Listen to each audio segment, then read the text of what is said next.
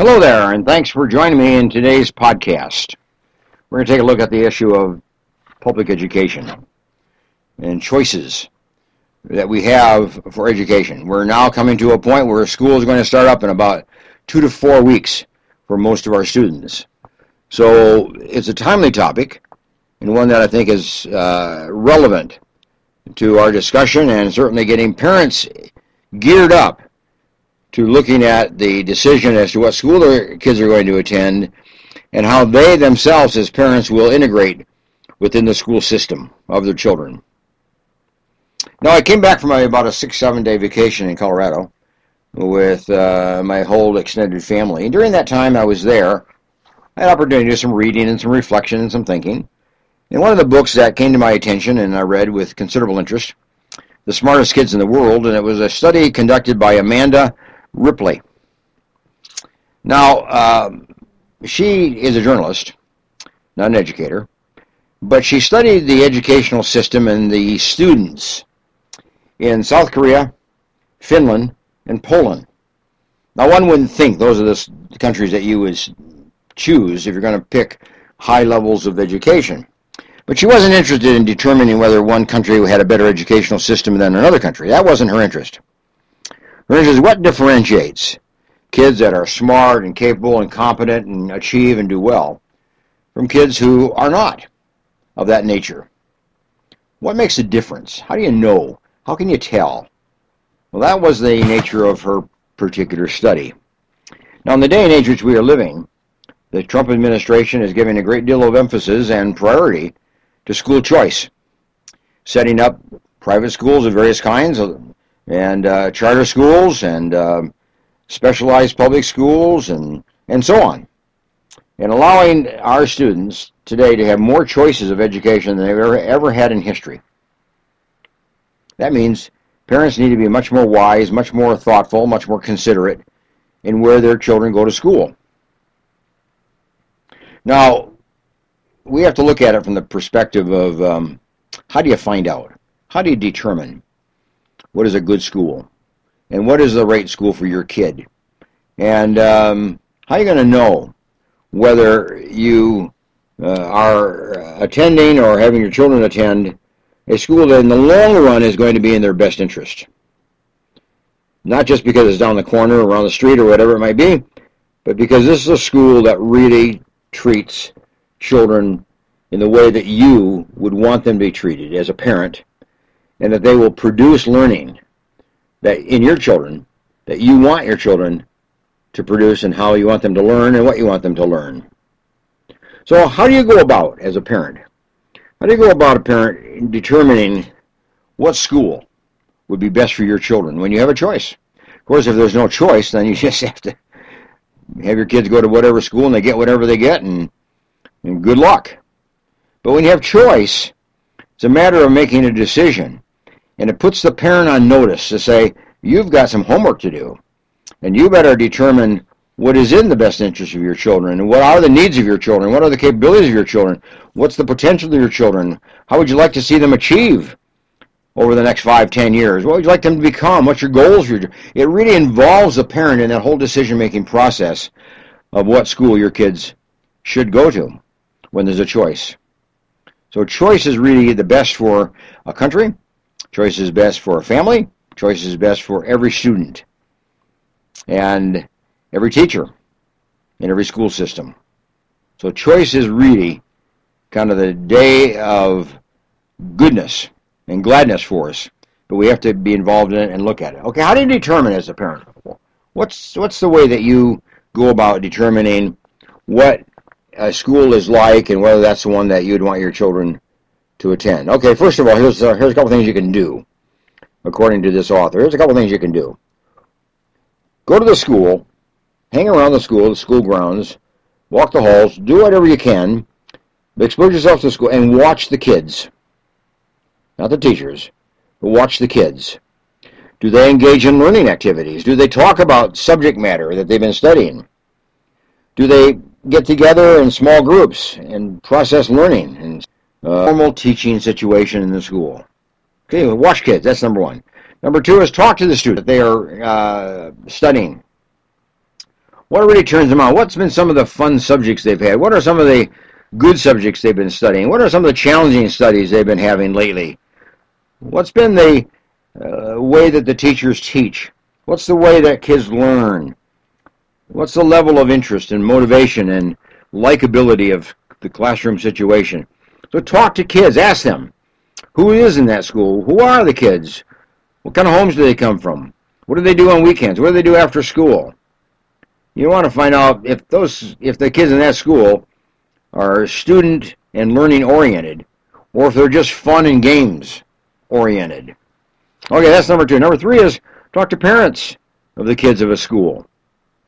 Maybe interview 3, 4, 5, 6 parents of kids in a school and ask the parents how they like the school, how they like the teachers, how they like the learning environment of the school, how they like the homework arrangements and assignments and the teachers' grading systems and the teachers' feedback system and the teachers' rewarding system and the teacher involvement with the students.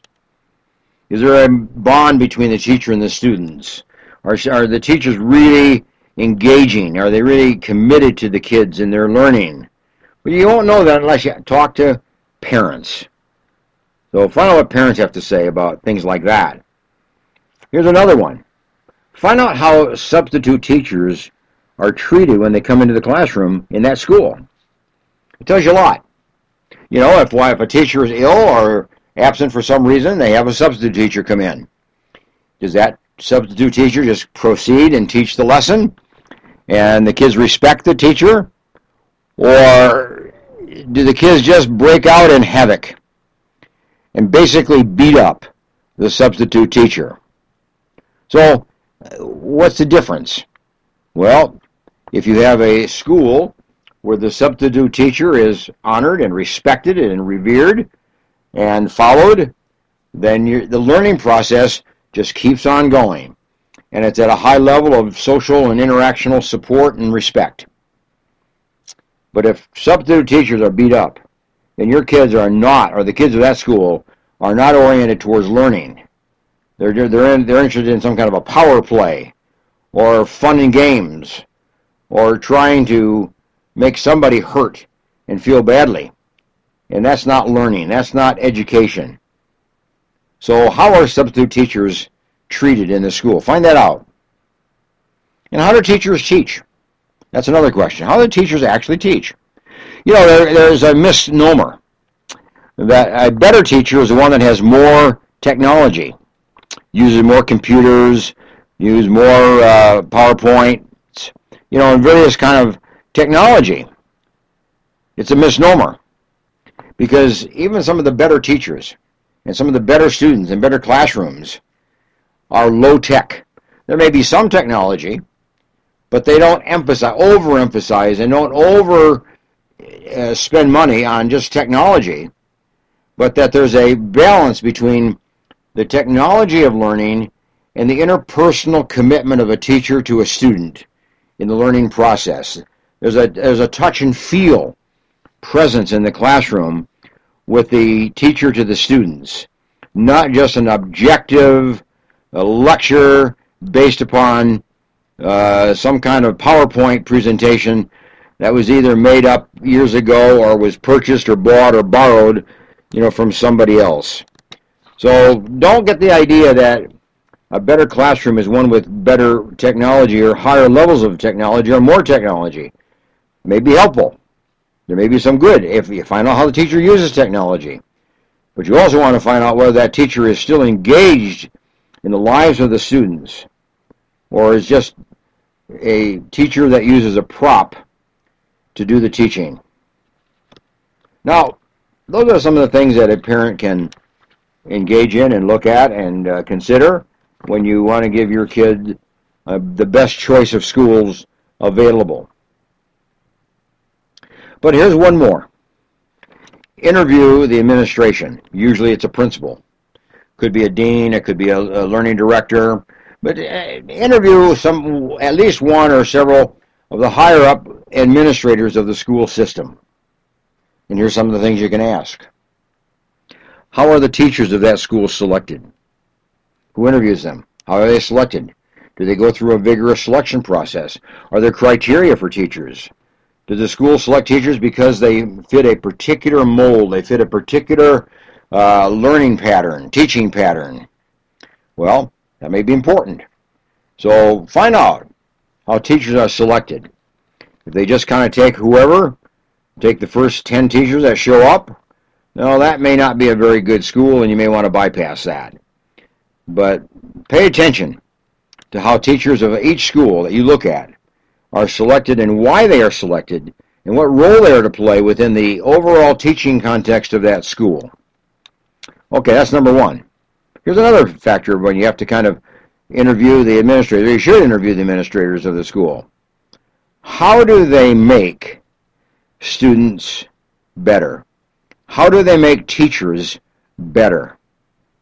Well, when it comes to teachers, do they ask teachers to have continuing education experience?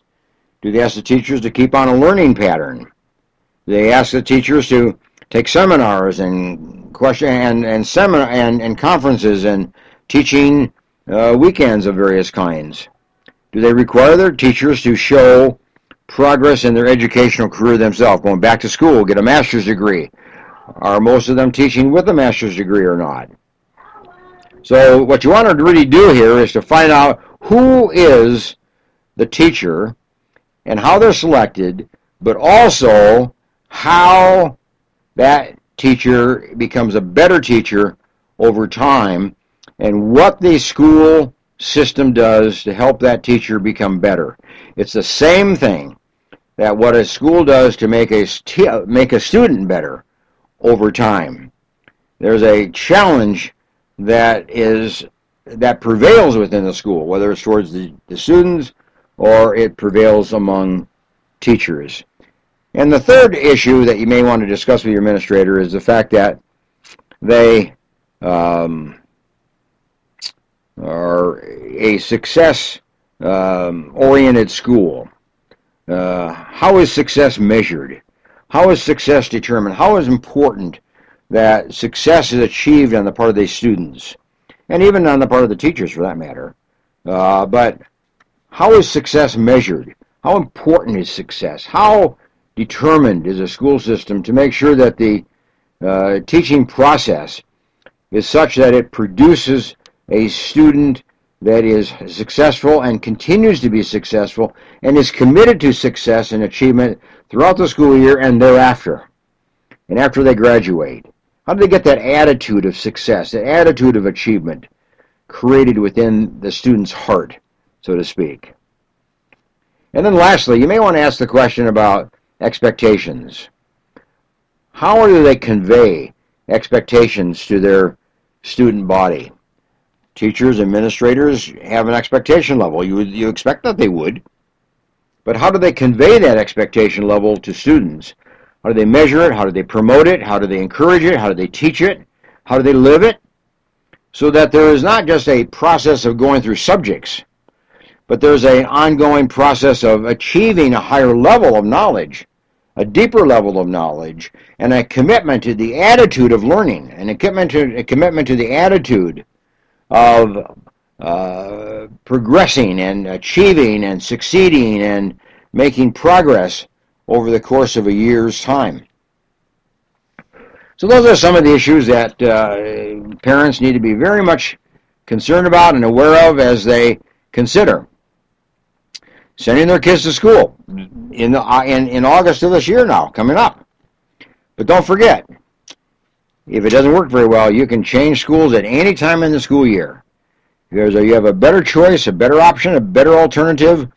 Move your kid to the better school. But you do the homework as a parent. You do the study. You do the analysis. And determine where that kid should go to school. And then promote it. And encourage it and support it and become part of that school system yourself as a parent support system. So it's not just send your kids to school, but you get involved in that school process yourself as a parent. Anyway, good to have you with me today as the Psychology Report today comes to an end, as we looked at the issue of education and selecting the school for your kid. And you only have a couple more weeks left to make that selection. So here are some guidelines. Hope they've been helpful for you. And as you enter into another school year, we hope your children will find this to be a very positive and healthy and a positive and enriching school year for them as kids, but also for you as a family. Make sure it works, okay? Like I said, with me, don't forget my website, booksbyhedberg.com. Okay, bye-bye.